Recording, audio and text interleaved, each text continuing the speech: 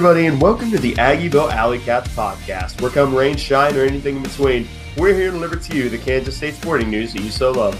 I'm Ace Edwards, right alongside Connor Baltazar. And welcome once again to the weekly recap. And this week's going to be, well, I'm not going to say it's going to be a relatively short one because we say that nearly every single weekly recap, and almost all of them are an hour long. But we don't have any recruiting to cover, so we're going to go over men's basketball, women's basketball, then preview the Bat Cats, and then finally the wacky segment of the week. So let's go ahead and start off with men's basketball. First game we're going to talk about is the game in Bramlage up against Texas Tech. This was a 68-58 victory in favor of your Kansas State Wildcats, a capacity, it's announced capacity crowd, 11,000. Allegedly. The olds were, and I understand it was a little bit of inclement weather. Caleb, my roommate, and I had an adventure getting in because a bunch of GA people snuck into the ICAT line. So they literally just banished everyone with ICAT tickets to the back of the line. If you want news that's encouraging about student attendance, I guess that's one way to look at it. But onto the actual game itself, this was, it wasn't a horrible game. Sandstorm was played for the first time in a long while at a men's game. And I feel like that was kind of the beginning of the end for Texas Tech, but you can take the starter stats for this game. Yeah. So big guy in this game is Marquise Noel. He finishes with 23 points. Wasn't super efficient from the field. He got most of his points at the free throw line, or at least a big chunk of them. 5 of 12 from the field, 4 of 11 from 3, 9 of 10 the free throw line. He did have 8 rebounds, which is just absolutely crazy. Then he had 1 foul, 5 assists, 3 turnovers, 2 steals. All around, had a pretty solid game. Took some ill-advised shots though at times. There was at least 1 3 that he took in a fast break that I don't think that he should have taken. And no, it's just Keys, though. Keys. That's part of it. Jerome Tang has said it best. You gotta let Keys be Keys, and he's basically a souped up version of last year. Is what this game was, where he makes some errors that just really annoy you, but he's gonna follow that up with some really fantastic plays, and you just kind of have to live with it, and that's all right. You gotta shrug your shoulders and say, "Yeah, well, we take him." Whatever. Yeah. I think that's probably the best approach to take. Keontae Johnson, second on the team in scoring with 15. It took him a while to get going in this game. And really from the field, he never really got going. Played 35 minutes, only 3 of 7 from the field, made his 1 3-point attempt, 8 of 10 at the free throw line. Had 11 rebounds with his 15 points, so he gets a double-double. 2 fouls, 3 assists, 4 turnovers, and a steal.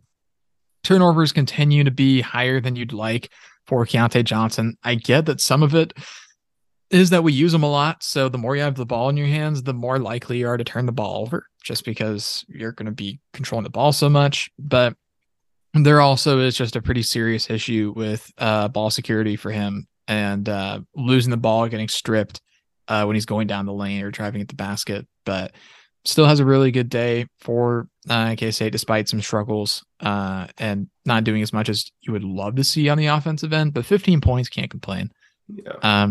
Next leading scorer is actually Bebe Agiola. I completely forgot that he was like the number 3 starter in scoring. But he had 7 points, which I think that says a bit more about how the rest of the starters were doing. He had 7 points, 2 of 4 from the field.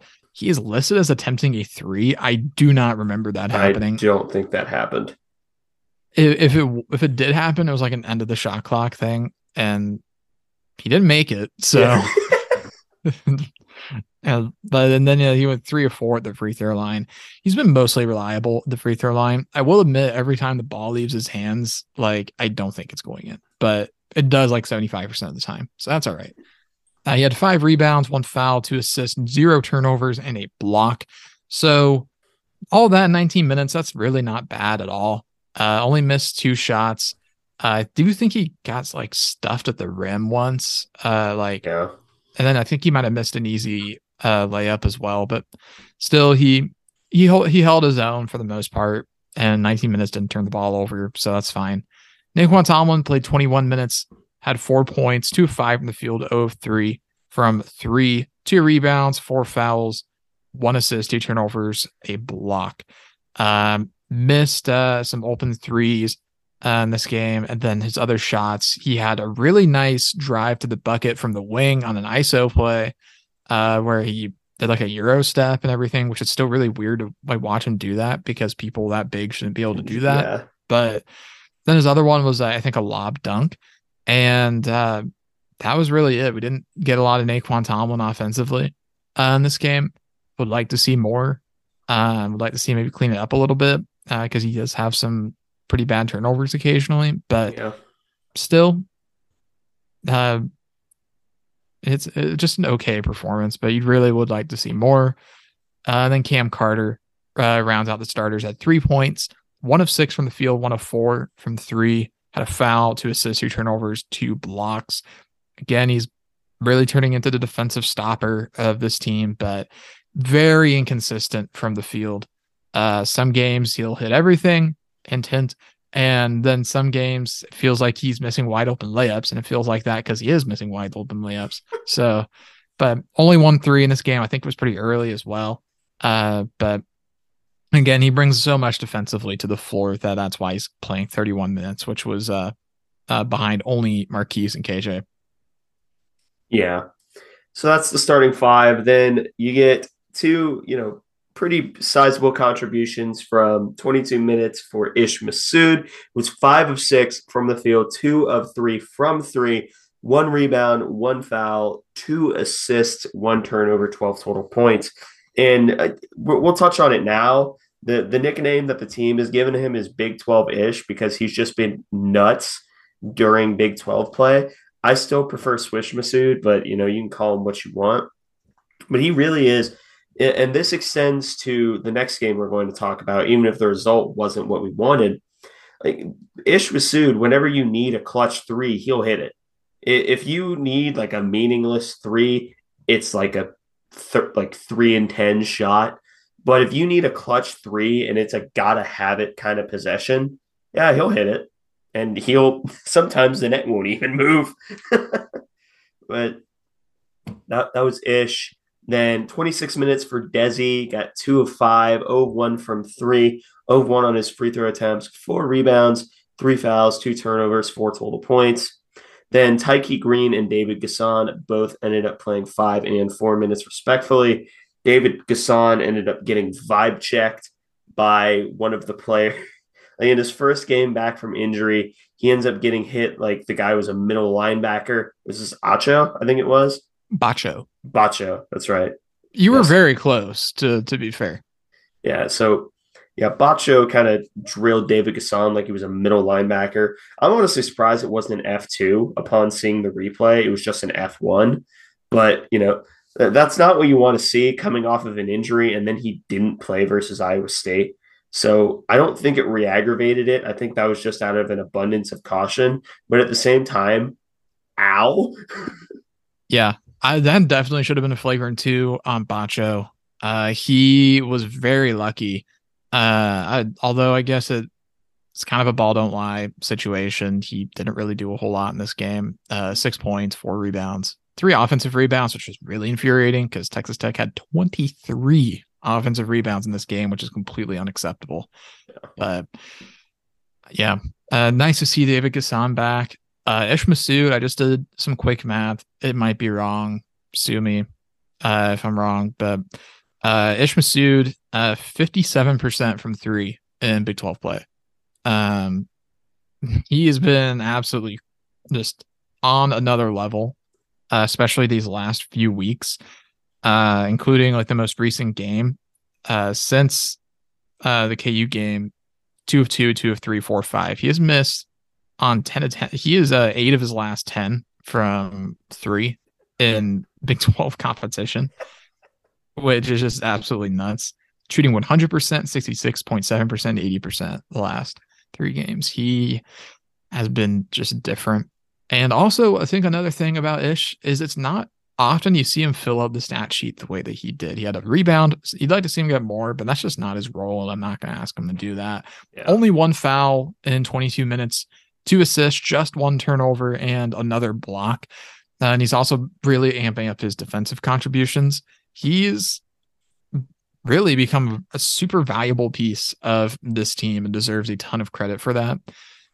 So, I mean, we don't do MVPs really for basketball, but he probably is the MVP of this game. Probably. I mean, just big play after big play, big three after big three. I say big three after big three. He made 2, but they were still big. Well, technically, you're right. Big three after big three. I mean, that is all right. Anywho, and then he made a couple other shots. Really solid night for Armanish Masood. Yeah. And, you know, Texas Tech isn't the greatest squad this year. They're putting it I think they're almost too good to not put it together, at least somewhat. And there were times in the game that they were putting it together against us. We had just ended up beating them. But no school in the Big 12 is bad. I don't even think that there's an okay Big 12 school. I think all of them are at least good or above average at basketball. So, you know, every single conference dub is important. Yeah. And Texas Tech, I know this is a K-State podcast, but just Texas Tech, they're still winless in Big 12 play. They just lost at home to West Virginia, and that was probably the easiest game left on their schedule. And I guess we'll see what they do against LSU this weekend, because LSU has completely collapsed. Yeah. So I remember when we thought that was going to be one of our better victories. Yeah, Nevada ended up being the much better victory out of the Cayman Islands Classic, because they just took down top 25 New Mexico State in overtime. So they did that. Tech, I don't know where the wins are coming from for them. And I think I kind of agree with you that they're not a bad team.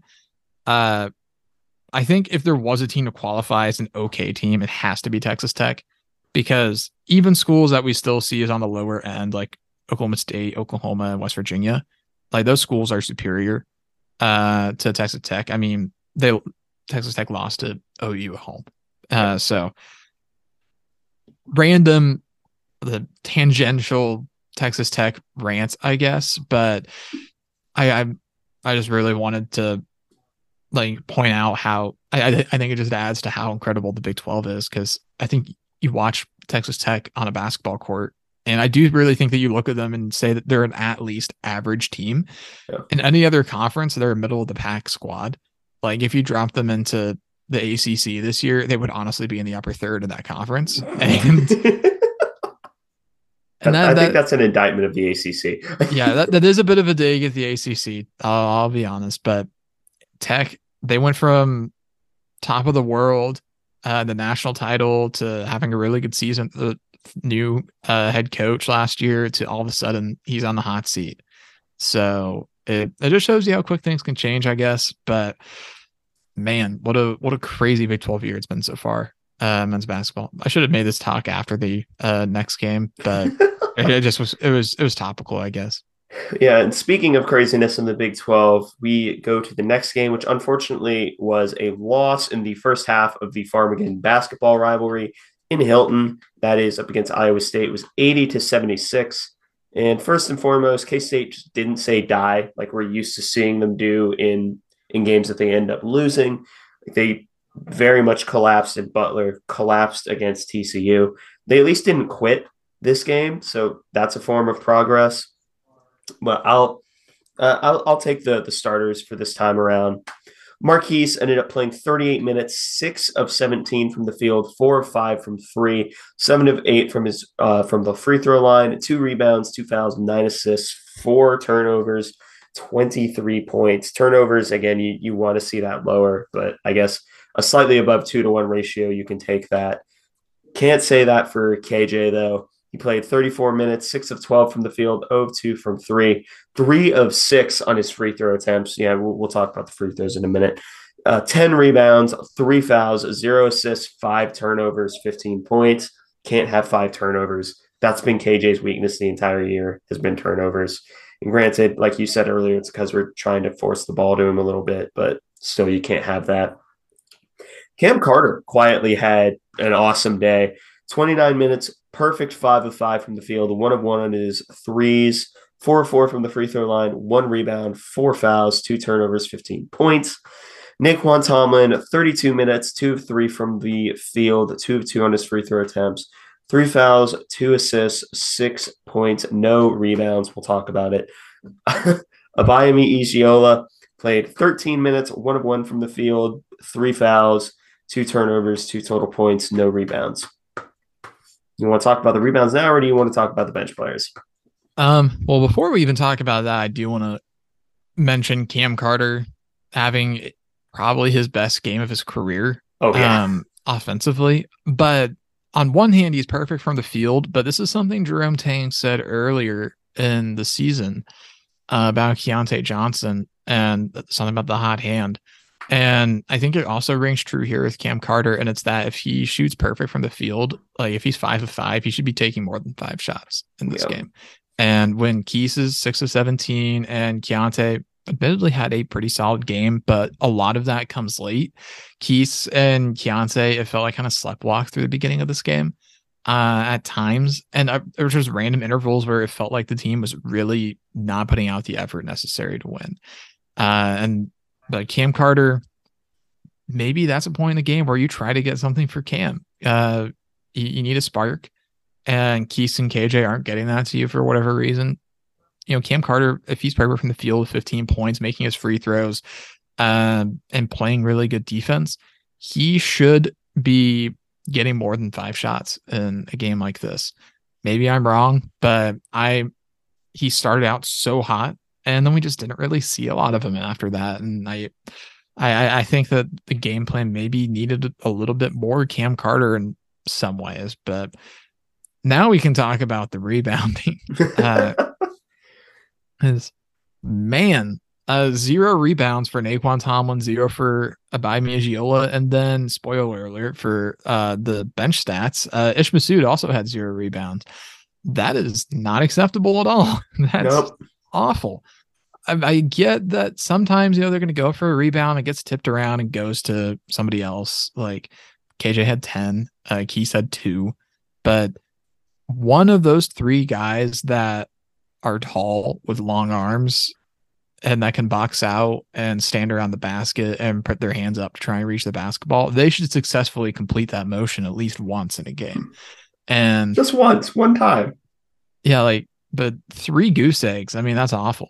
That's no secret to them or to Jerome Tang. Like this isn't like earth-shattering information or anything, but it's just unbelievable to me that among those guys, I mean, Tomlin plays 32, Ish plays 27, Bebe plays 13, and all that time he can't get a rebound, which I think is harder to do than otherwise. I think it's more difficult for them to get 0 rebounds, like the 3 of them, than it would be like to accidentally get one. I'm really, really frustrated with that. Iowa State's a really good team. We know that, we have known that, but still no excuse for a really poor rebounding performance. Yeah. What do you have to say about it, Ace? Yeah, I without getting into my thoughts about the game on the whole, goodness gracious, the free throws and the rebounds both killed us. Because if we hit 4 more of our free throws, if we are 84% from the free throw line, we at least tie the game. I'm about to sneeze. I'm going to try and hold it off. If we get just an okay free throw percentage, we probably win or tie this game. We ended up shooting 68% from the free throw line. You can't have that. That's not acceptable. And just having only 20 rebounds and having 3 of your biggest guys, and I know Ish isn't your traditional rebound getting guy. He's a little slight for that. I honestly kind of view him more as just like, at this point, just guy who hits threes on occasion and plays some pretty solid defense. But Bebe and Nae'Qwan not getting any rebounds, that's, especially with how freaky of an athlete Nae'Qwan is. And I think the biggest difference was if Nae'Qwan had 4 fouls and was playing with 3 or 4 throughout the entire game, I would get it because, caution. But it's not like he was playing with 3 fouls the entire game.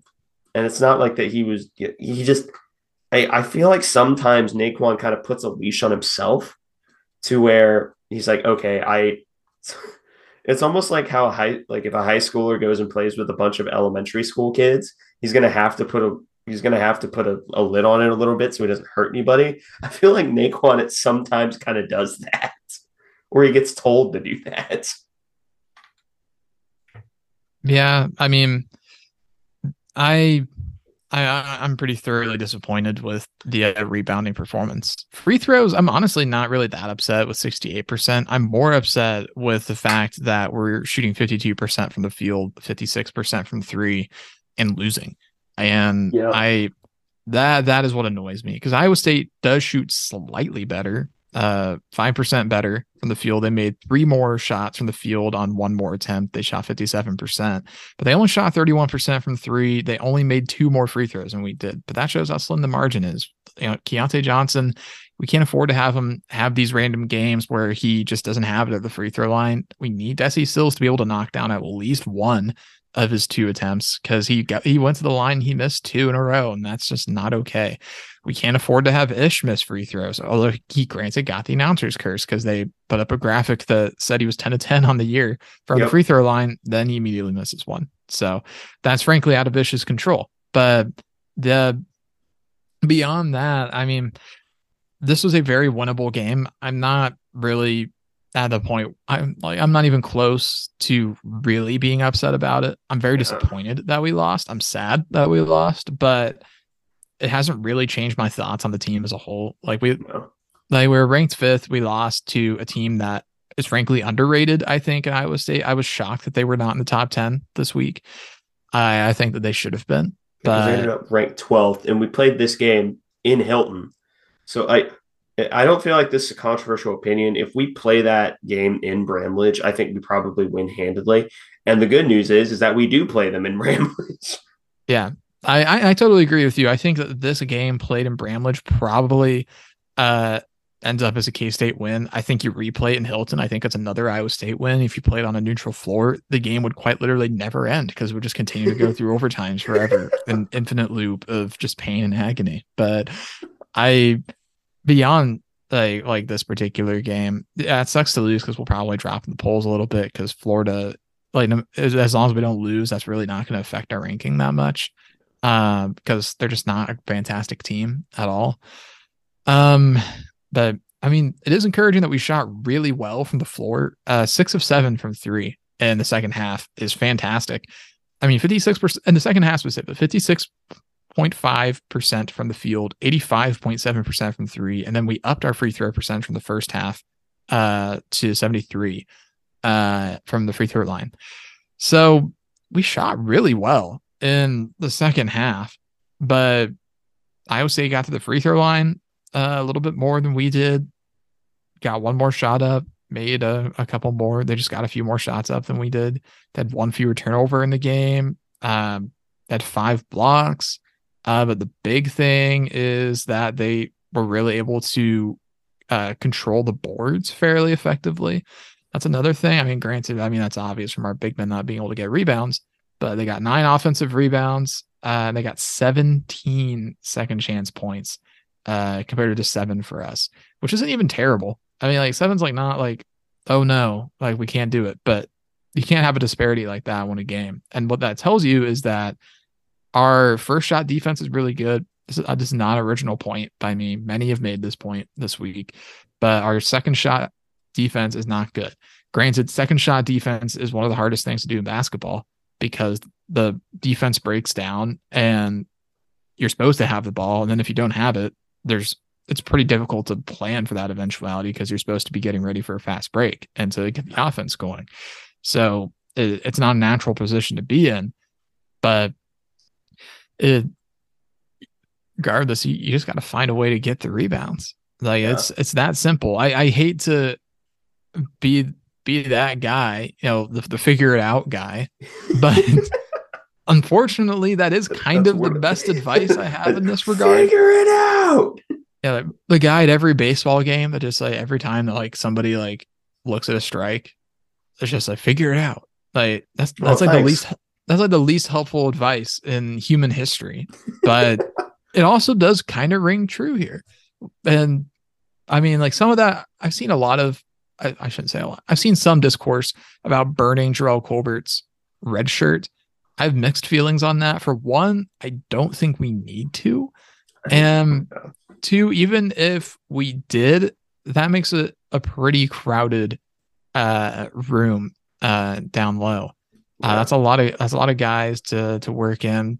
Um, Granted, I get why people want Jarrell Colbert on the floor, but at the end of the day, we don't necessarily know for a fact that if he were to step on the floor right now, that he would be able to do what he did in the exhibition game. Because at the end of the day, the exhibition game was against Washburn. Washburn. Yeah, which We watched a former 5-star recruit dominate a D2 school. Go figure. wow. That's the least shocking thing to ever occur. That's not me saying he's a bad player. That's me saying we don't know what he is because we're not in practice. The only people who know what he really is are in the Ice family basketball training facility. So I don't get me wrong. I'm sure Jarrell Cole would be a really fun player if we burn the red shirt. But at this point in the season, unless there's like serious injuries, I don't think we need to burn his red shirt. But I don't that's just me. either.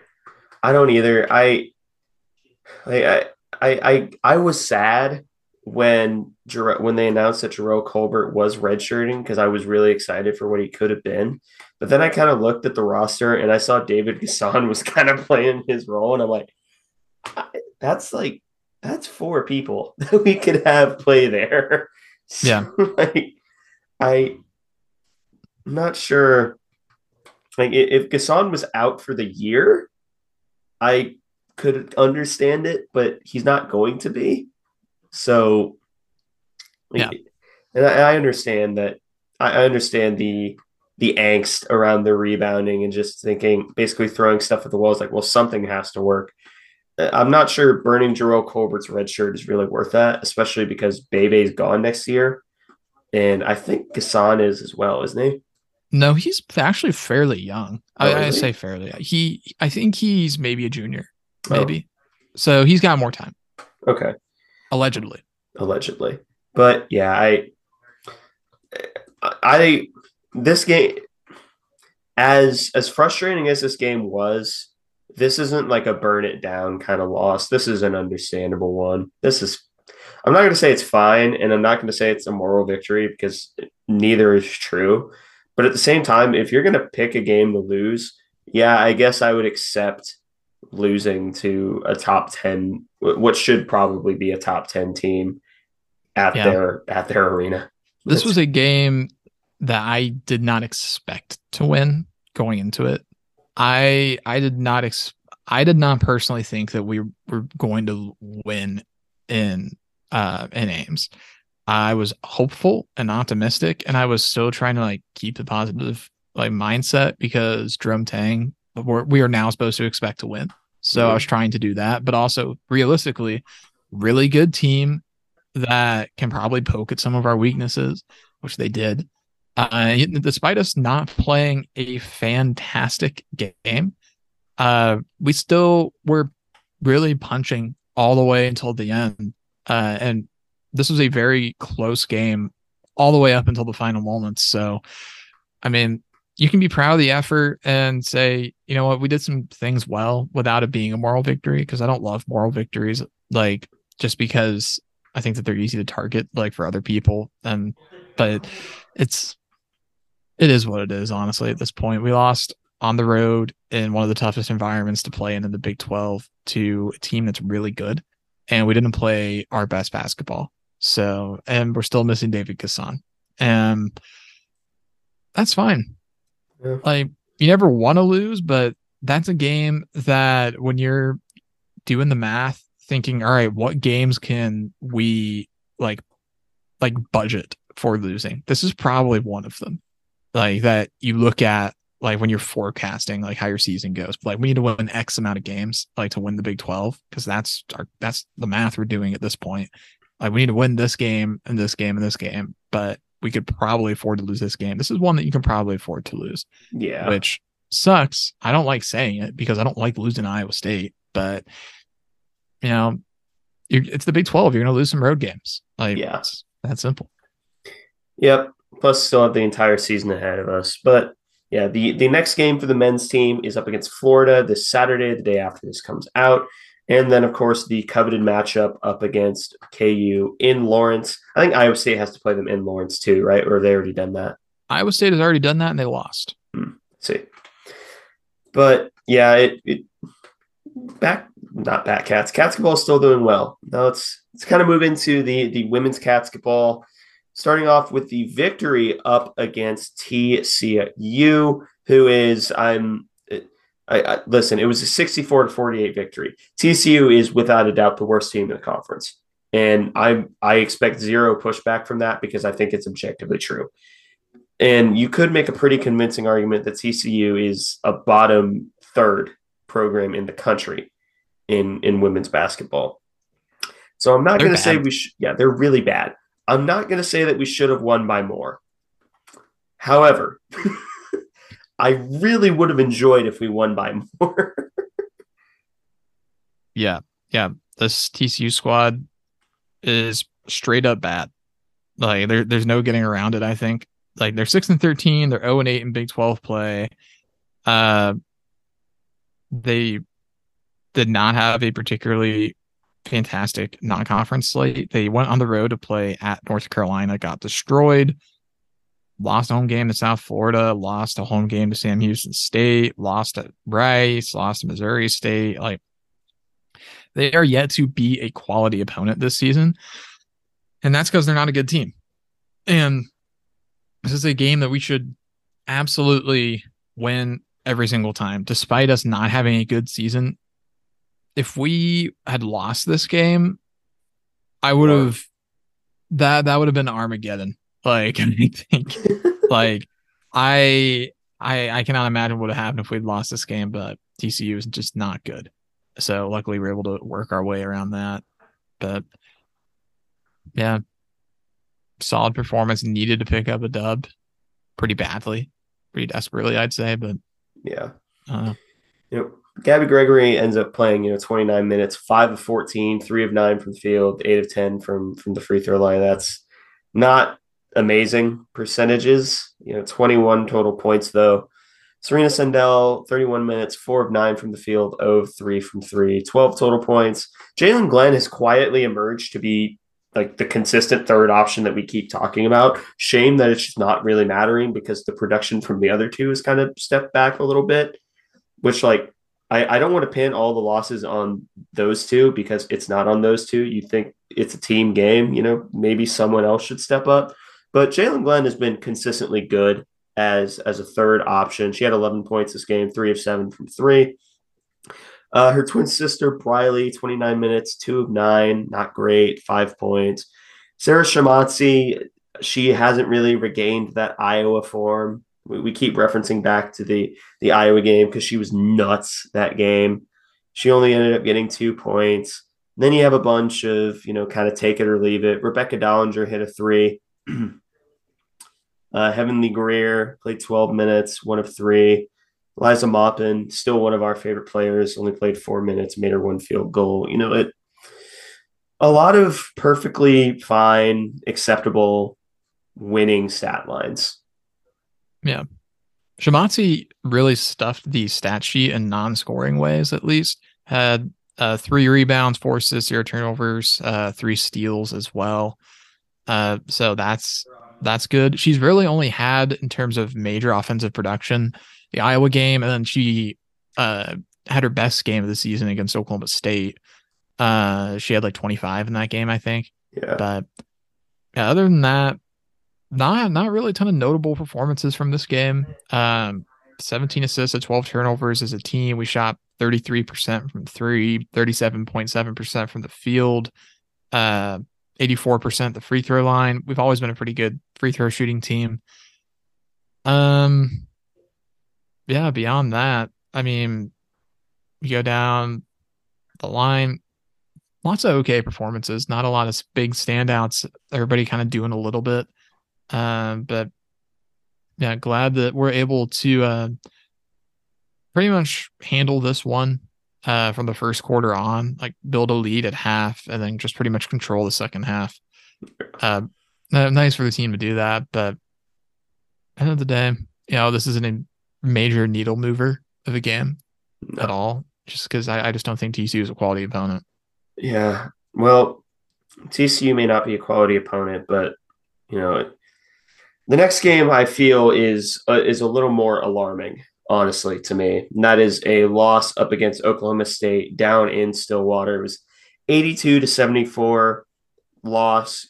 Okie State's a better team than we thought they would be going into this year because last year they were pretty bad. But at the same time, it our expectations have been seemingly lowered by so much. It's this one is disappointing to me. This is remarkably disappointing to me because we didn't shoot awfully from three. 38.1%, 42.9 from the field. That's not great. 90% on our free throws, and they ended up shooting 40% from three. So we can't pick. We can't have a complete game at this point. One week you and I are having to complain about the threes. Another week you and I are having to complain about the defense.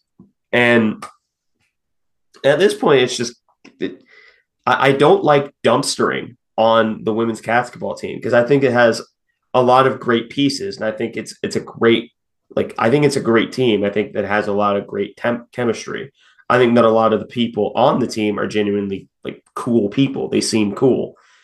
So I don't like dumpstering on them for the same reason I don't like dumpstering on any K-State sport. But at the same time, come on. Also, I have to go grab a charger real fast. I'll be right back. Stall for time. Okay. But yeah, this has been a frustrating stretch for KC women's basketball.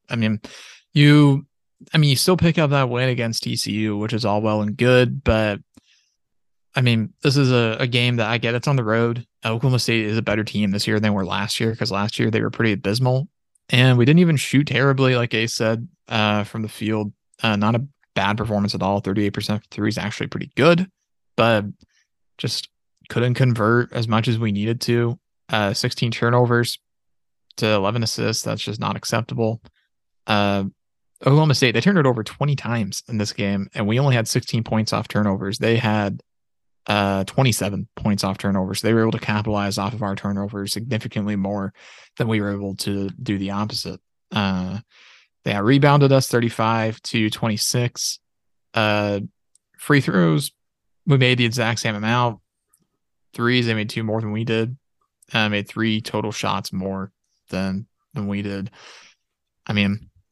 This is a really frustrating one to lose if you're K-State because Serena Sundell has a pretty good performance in this one. 21 points, 7 of 13 from the field, 7 of 8 from the free throw line.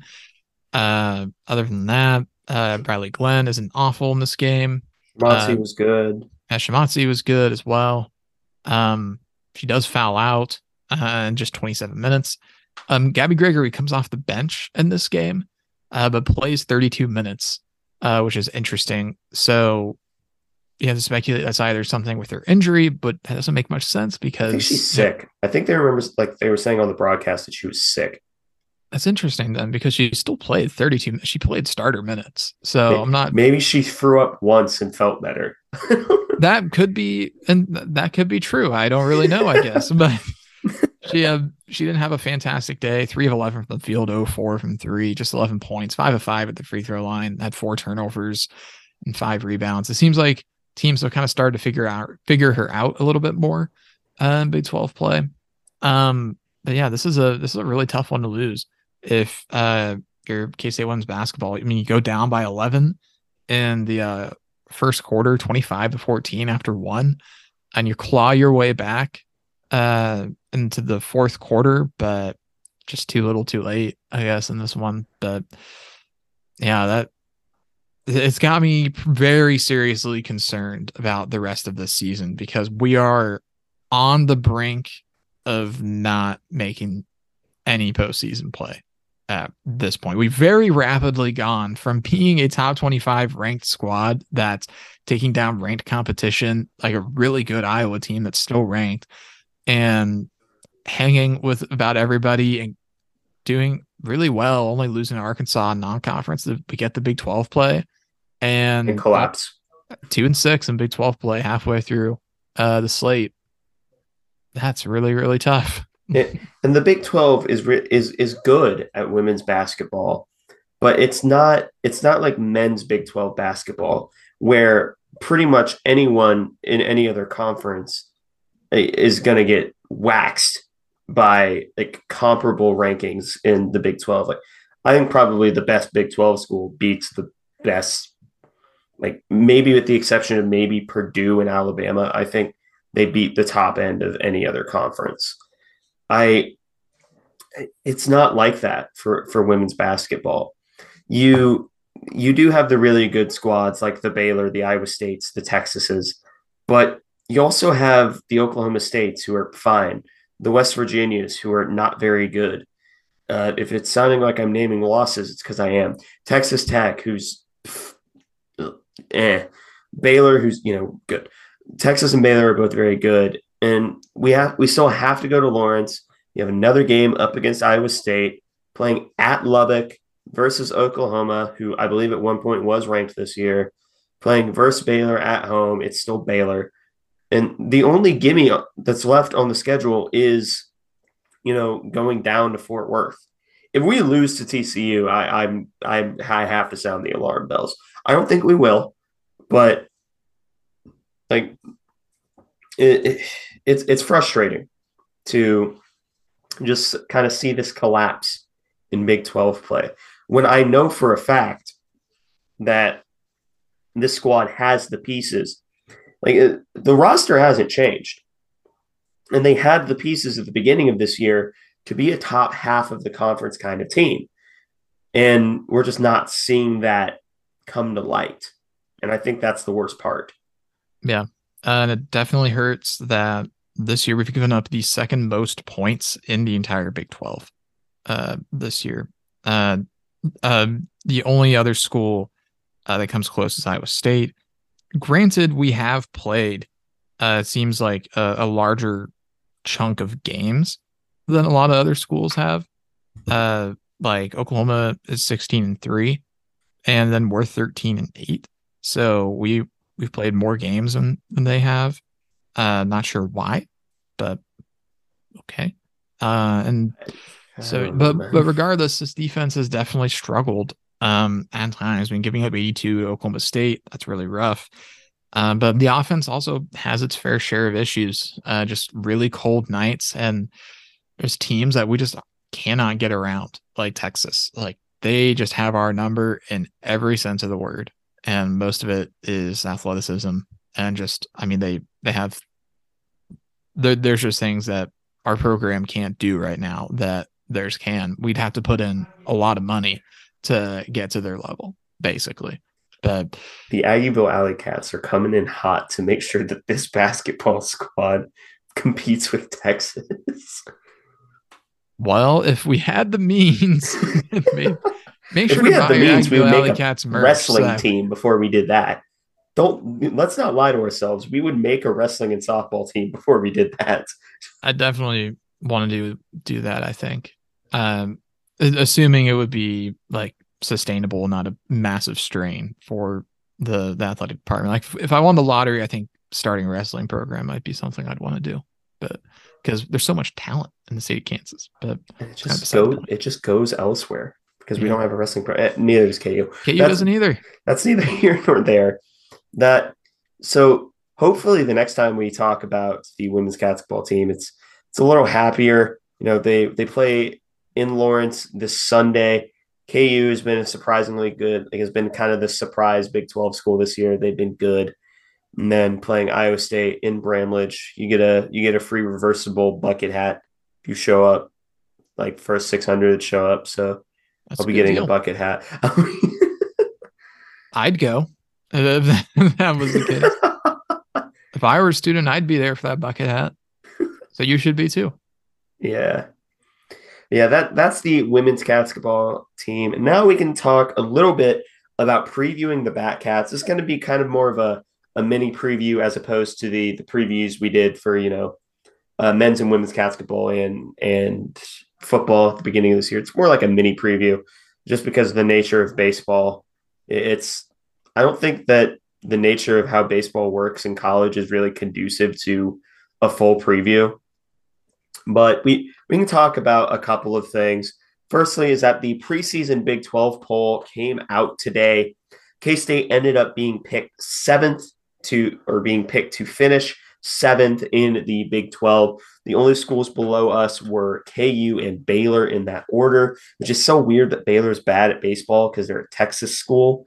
It's like so they could honestly just throw a rock in any given direction and probably hit like an MLB draft pick because it's Texas. But, picked seventh in the conference. So how do you, I guess the first question is, do you think that's too high, too low? Do you think that's about right? Or how do you feel about, that positioning?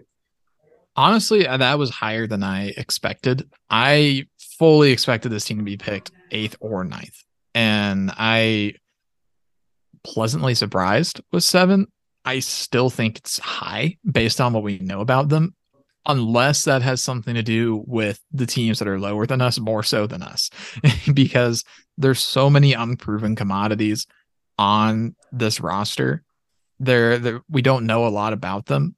Granted, KU is arguably in a worse spot in that regard because they were just utterly atrocious last year, and they lost their really only consistently good player to the transfer portal in Maui Ahuna. I think he's at Tennessee now. I think he is. And he was really good, but it takes nine in baseball. Like you can't have just one dude really carry the load. So I am surprised, happy about it, but I don't know if I expect it. But I'm just gonna have to see more from this team because last year we really got excited. I think for the team we were really hype.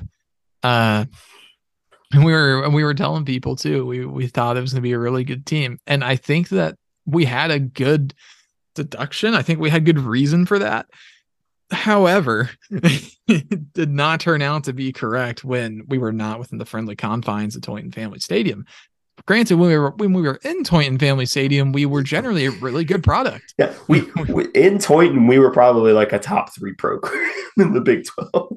Yeah, like we were a very tough team to beat when we were playing at home. However, when we would leave and play anywhere else on earth that is not the host site of the Big 12 tournament in the postseason, then we really struggle. But yeah, this team's gonna have to find a way to win on the road, which we said last year. If this team can find a way to not, they don't even have to be average. They have to be below average on the road. All we need is for this team to not be generationally terrible on the road. Just be below average on the road. Like pick up a few. Just go on the road. Just win one. Don't even worry about winning the series. Just get one win. Win a single game. That like per series. That's all you have to do. And if we can do that with like a moderate degree of success, then we will stand an outside shot at being okay. And that right now is my scale because we just don't know enough about this team. I think a lot of transfers in, a lot of young players, a lot of interesting pieces, admittedly, and a few returners that I would say are quite good, but we need to see how the team fills in around them. Yeah. So for reference, the full preseason poll was TCU number 1. They ended up getting 5 first place votes. Oklahoma State 2, 4 first place votes. Only 2 like poll points separate those two. Texas Tech 3rd, Texas 4th, Oklahoma 5th, West Virginia 6th, us 7, KU 16, and then Baylor 14. There's 1 point separating us from KU and 3 points separating us from Baylor. You want to hear what makes that really depressing? Yes. Both KU and Baylor both have brand new coaches this year, and we are only 3 points separated from the bottom. Yeah. I think that does say quite a bit. And we did make pitching or a pitching coach change in the offseason. We have a guy now named Rudy Darrow, replaced our old guy. Don't know He was really a what high school. I think he was a high school pitching coach from he Oklahoma. was. Yeah, he was. He was the Norman North High School assistant coach last year. And the year before, he was at Central Oklahoma. Then before that, at New Orleans. So he does have college experience at least, but he spent 2019, 2020 at Central Oklahoma, took a year off, and then was assistant coach in 21, 22 at Norman North. So that's not me saying that he's not going to be good. That's just me saying that it's, I think, an in-network choice for Pete Hughes because he was also a volunteer assistant while Pete Hughes was at Oklahoma. So I think he made a comfortable pick there. I can't speak to if Rudy Darrow is like a generational hidden talent as a pitching coach. I would take that. I would absolutely allow that. Rudy Darrow, I hope that you're an eventual Hall of Famer. I hope that you're the greatest pitching coach to ever live. But I'm looking forward to seeing if that's the truth or not, because we just don't know is the thing. He doesn't have a ton of experience. He's a younger guy and was just at the high school ranks. So it's a bit of a risky hire, but who's to say? Who's to say what happened? Yeah. Yeah, for where I think we're ranked, I honestly I would have liked a few more votes separating us from the bottom, from two teams that have new head coaches that were both pretty bad last year. But I can't say I don't understand. Yeah. I can't say I don't get. I would take issue with that ranking if we played every single one of our games at home, but we don't. Yeah, if we played every game at Toyton, we probably make the NCAA tournament. Yeah. Like last year and the year prior, we make the NCAA tournament if we play every game at home. Like I that's just a fact. I truly think that because I mean, gosh, last year we were a fantastic team at home. The year prior was a similar story. I mean, yeah, last year we went 21-7 at home, and the year before we were 24-7. However, last year we went 6-17 away from Toynton, and we lost a lot of games on the road in conference play. We got swept at TCU. We got swept at Texas Tech. We won one at Oklahoma. And then we got swept at West Virginia. So we won one conference road game all of last year. And what's even more crazy is that that's actually an improvement from the prior season, where we did win one more conference road game, but we only won 3 total away games that whole year. We went 3-12 on the road in 2021. 2022, won more games. We had more shots, but we still won more games. Man, this team is built for Toynton Family Stadium. This is a team that is built specifically for one stadium, and that is Toynton. And we have to find a way, because it's not just batting. It's not just that we hit a lot of home runs at home. We pitch better. We pitch better at home. And that doesn't make sense because Toynton's a better park. Toynton is the ultimate batter's park, like without like being like completely gimmicky. Like it's like 330, I think, to like the corners, I think. I think so. Like that's like fairly short, but it's not like atrocious, but it's pretty short. So if you pull it, it's probably gone. But so you think that would like make the pitching like worse for us at home, but no, it's actually quite better. It's the opposite. But I don't know what to make of that, man. What a fascinating dynamic. I wonder if they know what the issue is, but they just can't figure it out. But like when I say figure it out, I mean like fix it. Like figure it out. I would like them to. I would like them to figure it out, because if we figure it out, then we might start winning on the road more. Again, I said we don't have to be fantastic on the road. We just have to be okay. We have to be We just need to fine. be okay. We need to be average on the road. That's all. Like the bar is low for road performance. Yeah. We'll see if we can clear it. Nope. I have no expectations in Nope. that regard. Nope. Whatever happens, happens. Yep. So that kind of speaks to the next question, but looking at the roster, we had one preseason All Big 12 pick in general, and it was unanimous, and that was Nick Goodwin. So, congratulations to Nick Goodwin. He is a really good, pretty consistent power bat at shortstop. He's been one of our better power hitters. At the same time, I I feel like there's not a day that goes by where I don't think that Kalen Culpepper is becoming one of the most underrated players, not only on the team, not only in the conference, but in the country. Because I honestly think if you watched the games last year, I'm not sure if the stats back it up, but there were a lot of times where I'm like, oh, Kalen Culpepper is the better player. Like Kalen Culpepper probably objectively should have been playing shortstop over Nick Goodwin next year. And that's not a slight to Nick Goodwin. Kalen Culpepper is just that good defensively. Kalen Yeah, Culpepper might well be the best player on this team. Kalen Culpepper, I think, is somebody that will be an MLB draft pick at one point or another.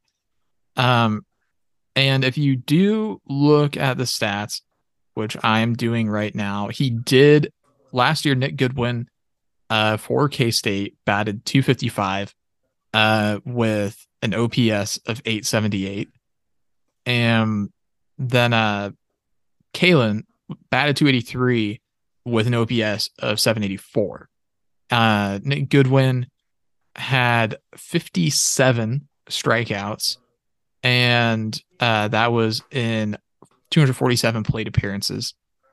So he struck out a lot.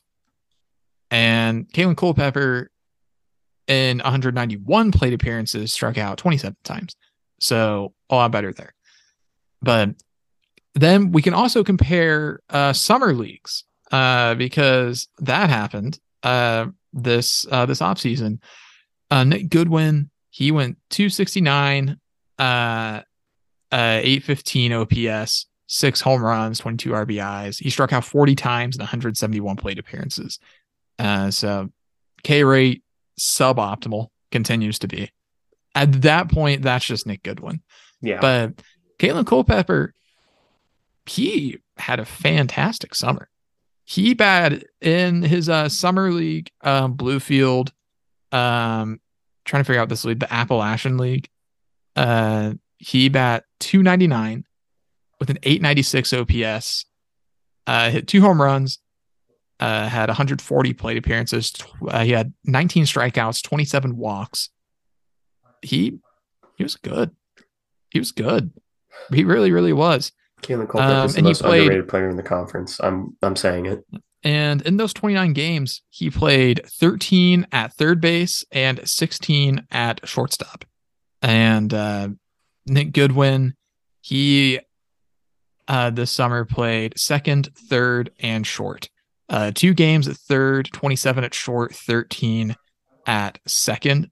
At short, he committed 8 errors. At second, 0. Go figure. And then Kalen Culpepper at third base committed 0 errors. And then at short, in more games, committed 4 errors. So he had a 941 fielding percentage at short, and which is better than Nick Goodwin's 925. So again, small sample size, different league. But I think this has been what we have desired for a while. You especially. You've been pushing this for a long time, and I'm fully on the bandwagon. And we need to take Nick Goodwin and push him somewhere else being second base. Move him to second or third. Put K at shortstop because K's the slicker fielder. Yeah, put Kalen and push him somewhere else, meaning shortstop. And then take literally anyone else on earth and move him somewhere else, meaning third base. That's it. That's what we would do with the infield. That's literally it. Again, that's with our knowledge. Maybe there's some reason that isn't happening. Maybe Kalen wants to play third and Nick wants to play short. and they're fine with that, and that's how it is. That's not what I'd do, but we're also not college baseball coaches. We talk about, we're the only people that talk about K-State college baseball for the most part. So I don't even think it's for the most part. I think we're the only people that talk about it. At I least think have a Scott pod. references it like once in a blue moon if we get like a big win, but that's about it. But that's not a slight at him. I mean, that's just kind of been our thing to do the non-revs, I guess. But I mean, Caitlin Culpepper, that's very optimistic. I'm optimistic about those summer league numbers. Only 19 strikeouts and 140 plate appearances, especially compared to Nick Goodwin. That's pretty good. And I really like seeing that. And I also like seeing him get split experience at a third and short. I really, really like that as well. Range factor, that is a thing where lower the better. Yes. I believe so. Okay. I'm not 100% sure, but he had a 4.21 at short and a 2.33 at third. The Caitlin Culpepper. But anyway, we should probably move on before this becomes like a 30-minute rant. But yeah. outside of Kay and Nick Goodwin, the notable returners are catcher Rafael Pelletier, who's probably the starting catcher, Orlando Salinas, who kind of came on towards the back end of last year, and then Herman Fajardo is probably the biggest one in the pitching rotation. But yeah, like there's. I look at this roster and I see a bunch of like, oh, like, well, this guy's solid. This guy's solid. I'm not sure if there are any like stars on the like. There's no Dylan Phillips. There's no Jordan Wicks. I'm not even sure there's an Eric Torres. We get a bunch. Granted, there's one. Like, so there are two unknown commodities in the pitching rotation, and that is the lefty from Minnesota Northwestern, Owen Boerema, who was like a 3-time D3 All-American Pitcher of the Year type. So I imagine he's probably penciled in as a starter. And then Jackson Wentworth, the guy who we kept saying like, oh, he's going to be so good. He was drafted. He's going to be so – we never saw him. But he's going to be back. So those are the two unknown commodities that probably fill out the primary starting three. It's probably going to be probably – I'd say Herman Fajardo probably has earned number one, probably earned that first spot. Boerema's probably second, and then Wentworth probably 3, with Rothermel being spot 4. So I think we're more likely to see Griffin Hassel take one of those spots over Fajardo. As I do think K-State would much rather keep Fajardo as a weekday starter and a weekend reliever, because I think relieving is his strong suit, at least from what we've seen, although he can be a spot starter and be really effective if we think he's going to attack a lineup well. Because he had some fantastic performances last year. He had a handful where he was just dominant, but his dominance generally stretches about 3 to 4 innings. And that makes him super effective as or like a closing reliever. Like, this guy would have killed it with relieving for Jordan Wicks. Like, if it had literally just been if it had just been Herman Fajardo instead of Eric Torres, I don't think we would have skipped a beat, honestly. Like, can you imagine how disgusting that line would have been if it went Jordan Wicks, Herman Fajardo set up, Eric Torres closing? I would have just I would have surrendered. like that pencil in a dub that day. Yeah. That particular pitching rotation was just almost a guaranteed dub if we got any production from the bats. But yeah, that's probably the main pitching guys to talk about. I mean, you go up and down again, you got a lot of new faces and a lot of new guys. Some of that probably has to do with a new pitching coach. So you probably lose some older guys because of that were loyal to the old guy. A lot of freshman pitchers, more lefties this year than we had last year. We correctly identified that we were in desperate need of left-handed pitching. And we only had like 3 last year, including Dylan Phillips. No. And now we have 5. Yeah, we have 5 now, and that's not including Dylan Phillips because he's in the MLB system somewhere. And so we we do have a few more. Then Boruma, lefty as well. So lefty starter in all likelihood. And then yeah, you mentioned Wentworth. I'm excited about Wentworth mainly just to see if he's legit because we've not seen him yet. So if he can do something, that would be fantastic. I would absolutely love it if he could be like our number two starter. Like if that's a possibility for him, I'd be pleased with that, I think. But there's a lot of other guys on this roster that contributed last year. Blake Corsentino, he had some solid outings. I seem to remember him doing okay in the Big 12 tournament. Might be misremembering that, but uh, it's been a while since that happened at this point. At least this is a fun tournament team. We know this team's going to make it to like the semifinals of the Big 12 tournament and Yeah, from for the no losers reason. bracket and like just like fight and claw their way to the to the semifinals to No good almost reason for eagerly it. get through. They just do it. No, there will not be a reason for it, but they will do it. So, but yeah, this is a interesting team.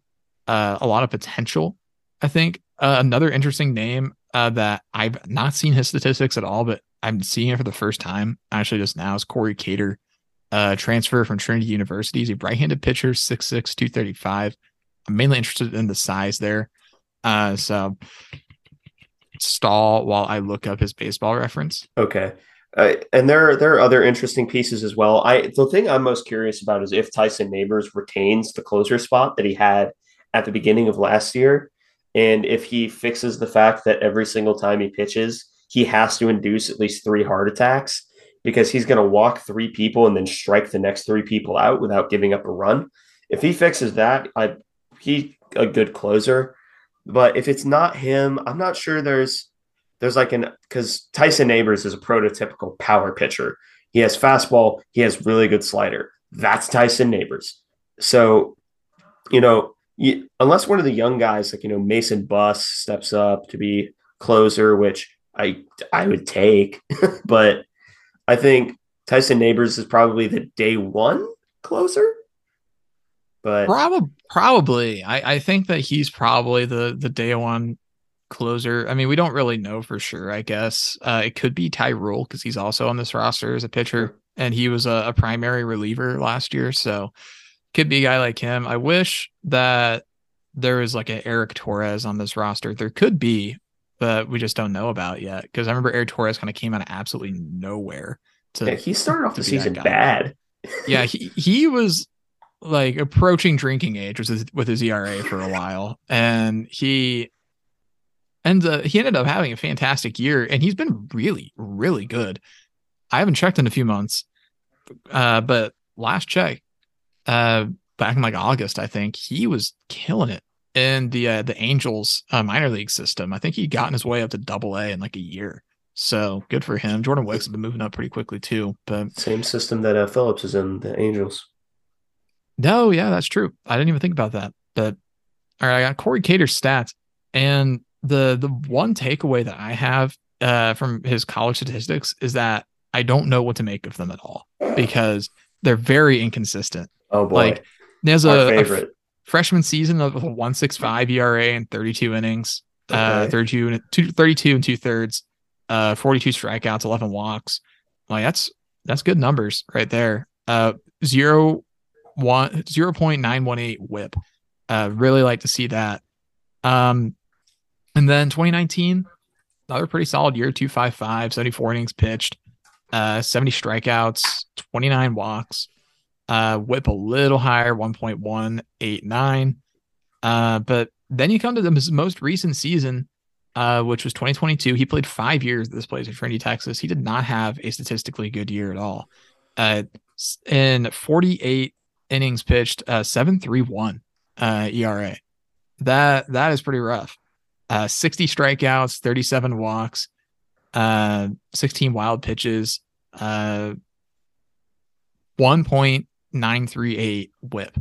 So my wonder is why is it that his worst season up until that point was a 2.55, and then out of nowhere he has his worst season by far. And then I transfers out. Yeah, then transfers out. I'm curious about the reasoning behind that. Like what happened there? So maybe we saw something in him.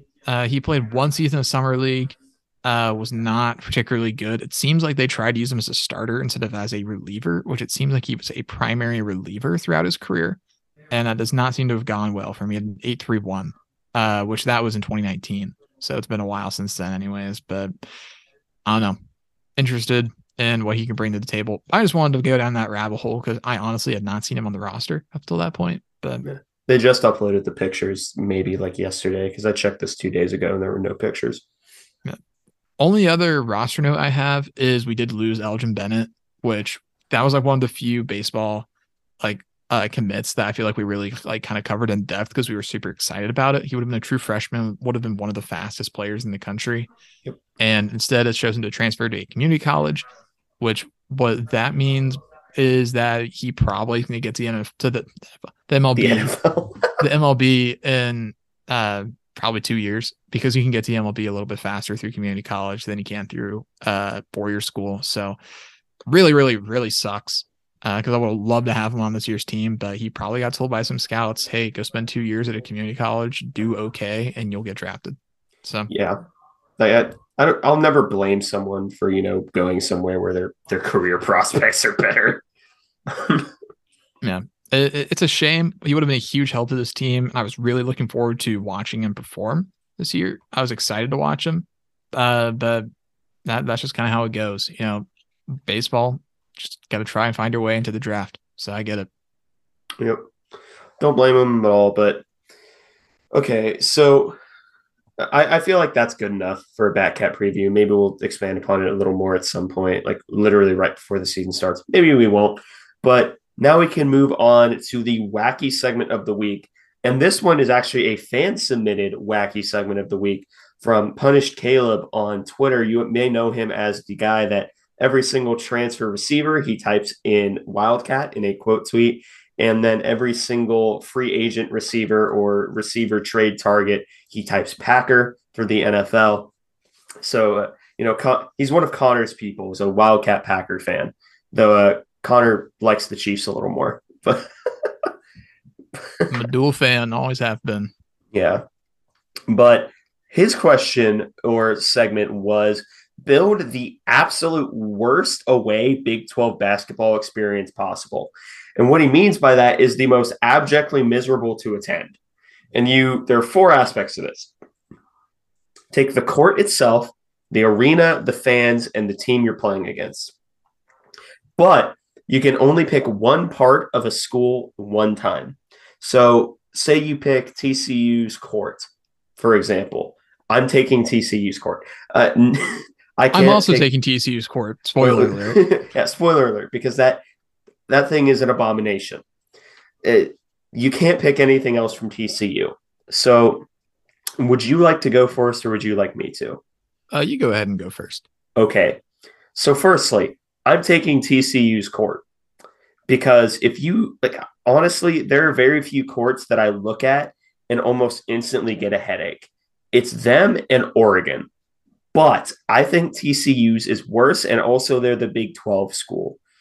Like there's something horrible about that court itself that just hurts me in a very personal way. So TCU is going to be the court. The arena, I think, is going to be Allen Fieldhouse. And I think that a lot of it has to do with the fact that there are areas of Allen Fieldhouse that are very simply falling down.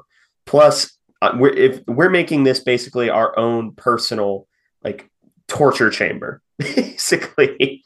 So I feel like the number one way to hurt me would be to stick me into Allen Fieldhouse, which is why I will never go to any game at Allen Fieldhouse, no matter who is playing them. I refuse to do it on matter of principle.